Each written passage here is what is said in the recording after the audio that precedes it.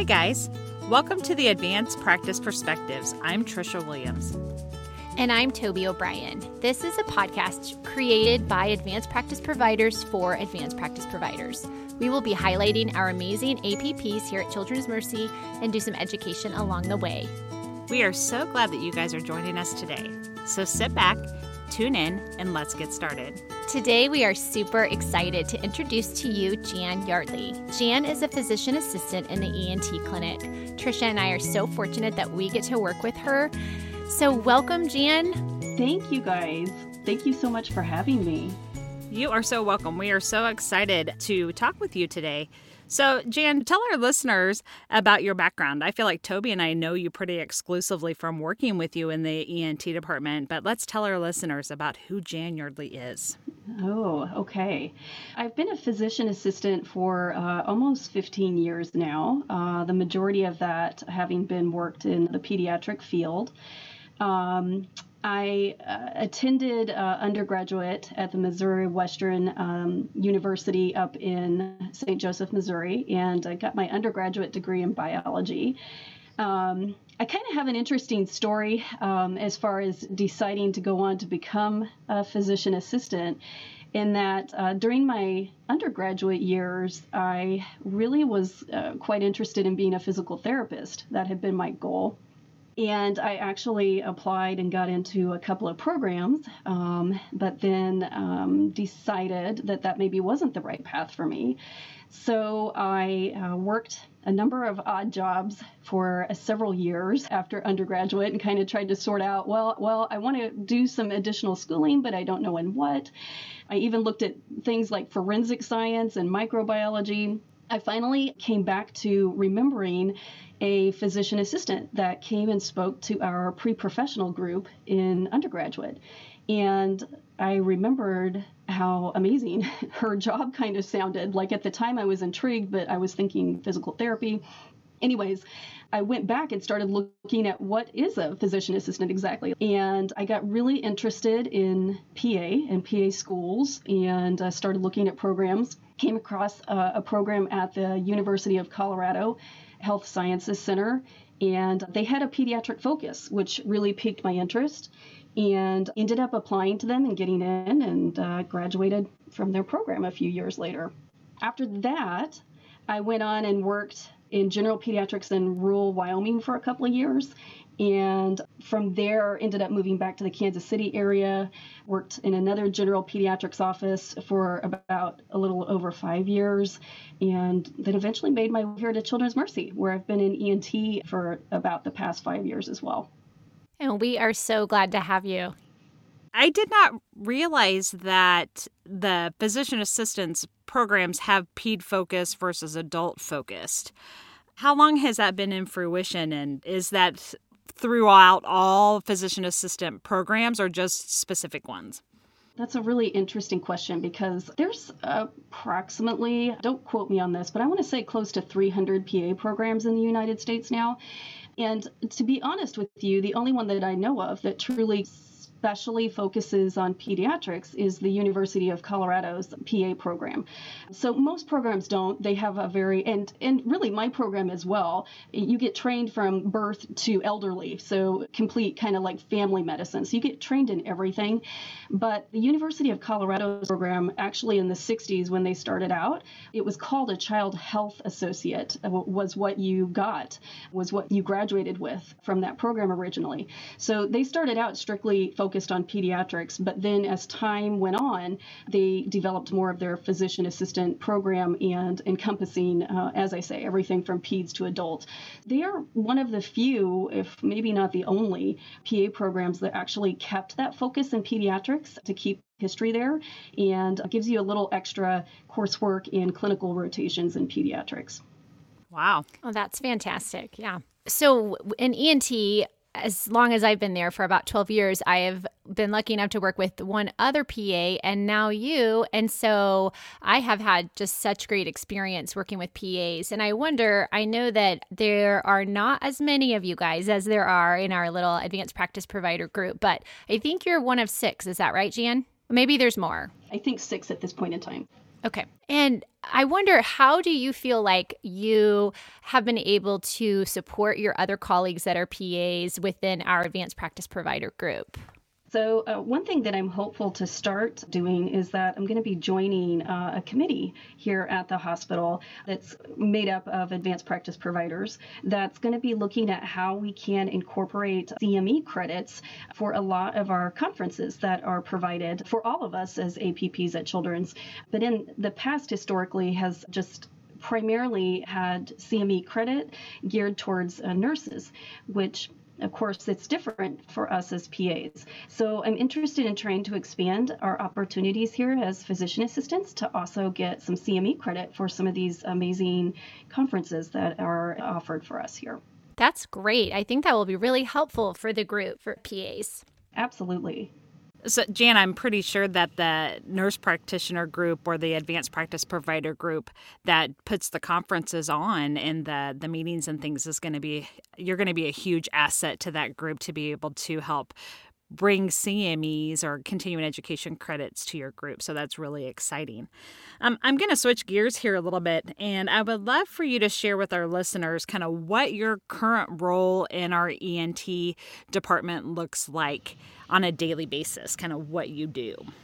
I feel like all of us has a different tract that we take a little bit in the sense of we may work a little more in clinic, whereas we may have some of us that work a little bit more on the inpatient side of things. And so for me, I work in the clinic where pre-COVID, we worked a little bit more side by side with our physicians in clinics, helping to see patients with them. After COVID, we've been working a little bit more independently just in our own clinics, which we had done prior to COVID as well, but we're doing a little bit more now with social distancing guidelines and such in place. And through that, we get to, of course, see the patients, evaluate whether they may be surgical candidates, and get them signed up for surgeries. Or sometimes we're doing procedures on them if we're going to take them and clean their ears out, or getting hearing tests on them and interpreting those. So lots of good things that we do in the clinic to help take care of our patients. Jan, what is your favorite part about working in ENT? Besides working with us. Yeah, true. Besides working with us. Of course. Well, yes. Absolutely. Honestly, that is one of my favorite parts is we really do have a great group of people that we work with.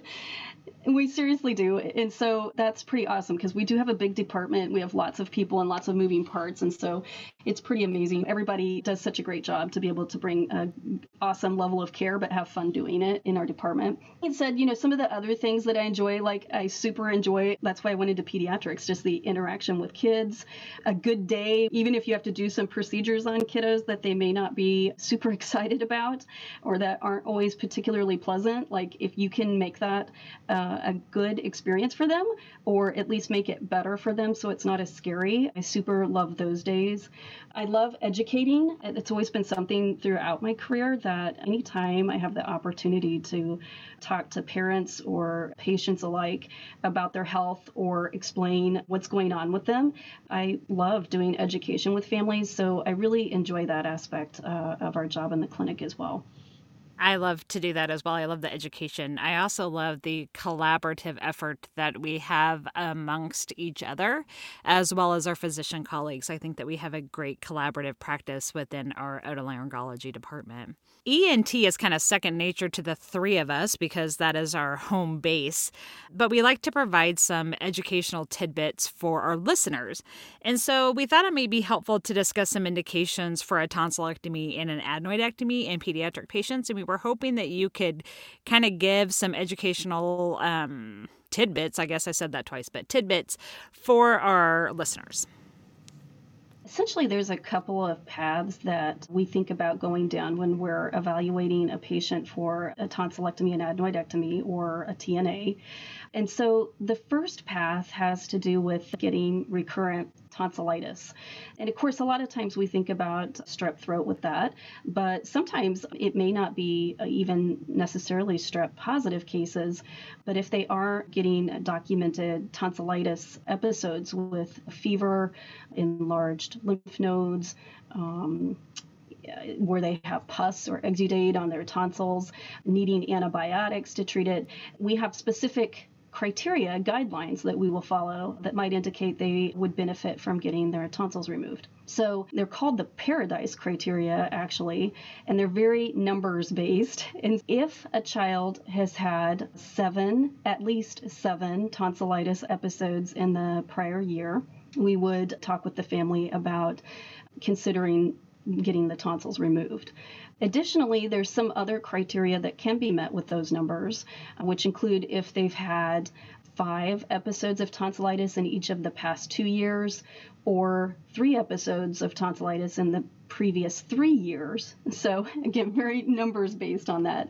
But if they meet that criteria, then we would certainly be having a conversation with the family where we might want to consider tonsillectomy and adenoidectomy in that situation. The other path that we go down involves if kids have enlarged tonsils that may be causing them some obstructive breathing, particularly at night when they're sleeping. If we are finding that a child may have what we call obstructive sleep disordered breathing, or otherwise known as they may have true obstructive sleep apnea, which we would classify if they had a sleep study that verified that, we might also be recommending having their tonsils and adenoids removed to try to help with that condition, because it is known that obstructive sleep disorder breathing or sleep apnea can certainly lead to some not only nighttime symptoms for patients, but daytime symptoms for them as well. And some of those daytime symptoms we know could be hyperactivity, somnolence, things that are quote unquote what teachers would consider like hyperactivity disorder, where a lot of the times they're just not getting very good sleep. So I think that with everybody being homeschooled, parents might be seeing that a little bit more than the teachers these days, but but not just that. I mean, their growth and development too. Sure, we all tend to forget that the growth hormone is produced at night when we sleep, and if we're not getting good sleep, so lots of reasons why. Yeah, that's what I love, talking parents through that whole process. I don't know, because I feel like it is a big decision, really. I mean, that surgery in particular, I think, is a big deal. And so I love to kind of talk through the risks of the surgery and just making sure that they're going to benefit enough to undergo the risks. But yeah, I love that. I love talking with families about whether or not a TNA would be best for them. So Tricia and Jan, I believe you two are currently working on a project to improve parent understanding of how to take care of ear tube otorrhea. Tell me about that more and tell our listeners about that a bit more. We're very interested in putting together some materials, including a brochure, hopefully, and potentially a video that would talk to families about how to care for their children when they have ear drainage, so that they know what to expect as well as how best to treat it, which in the end, hopefully, will help them get the best results at getting that drainage to go away. And also, we're hoping to be able to put some of this information out there for providers who aren't necessarily an ENT, that can make them more aware about what to expect with ear drainage, how to treat it, and also be able to help provide that information to families as well. If they, for instance, might be seeing them for a sick visit in their clinic or in an urgent care visit, at those times they could also be providing the best information possible. The education that we're developing, the idea of it came from a multi-arm study that we're currently conducting, looking at chronic and persistent ear tube drainage and how to treat it and what's the best practice. And what we have found so far in our retrospective chart review is that persistent or chronic ear tube drainage, or otorrhea, is basically due to a lack of good education, good oral hygiene, and that's oral, not oral, oral. So ear hygiene and how to take care of them.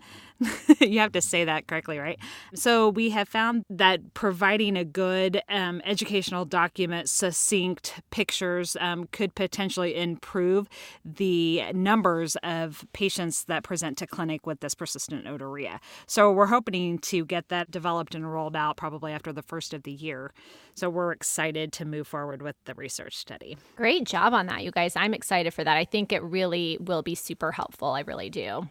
Jan, we like to end each episode on a lighter note, so we are hoping that you will share something that is fun of how you have taken on the challenges of 2020. I guess it doesn't have to be fun, but just maybe a way that you have taken on the challenges of 2020. Well, it's funny you should say that because, of course, those of us who are guests on here, we start to realize that we are going to be asked this question. So you start thinking about what have I been doing?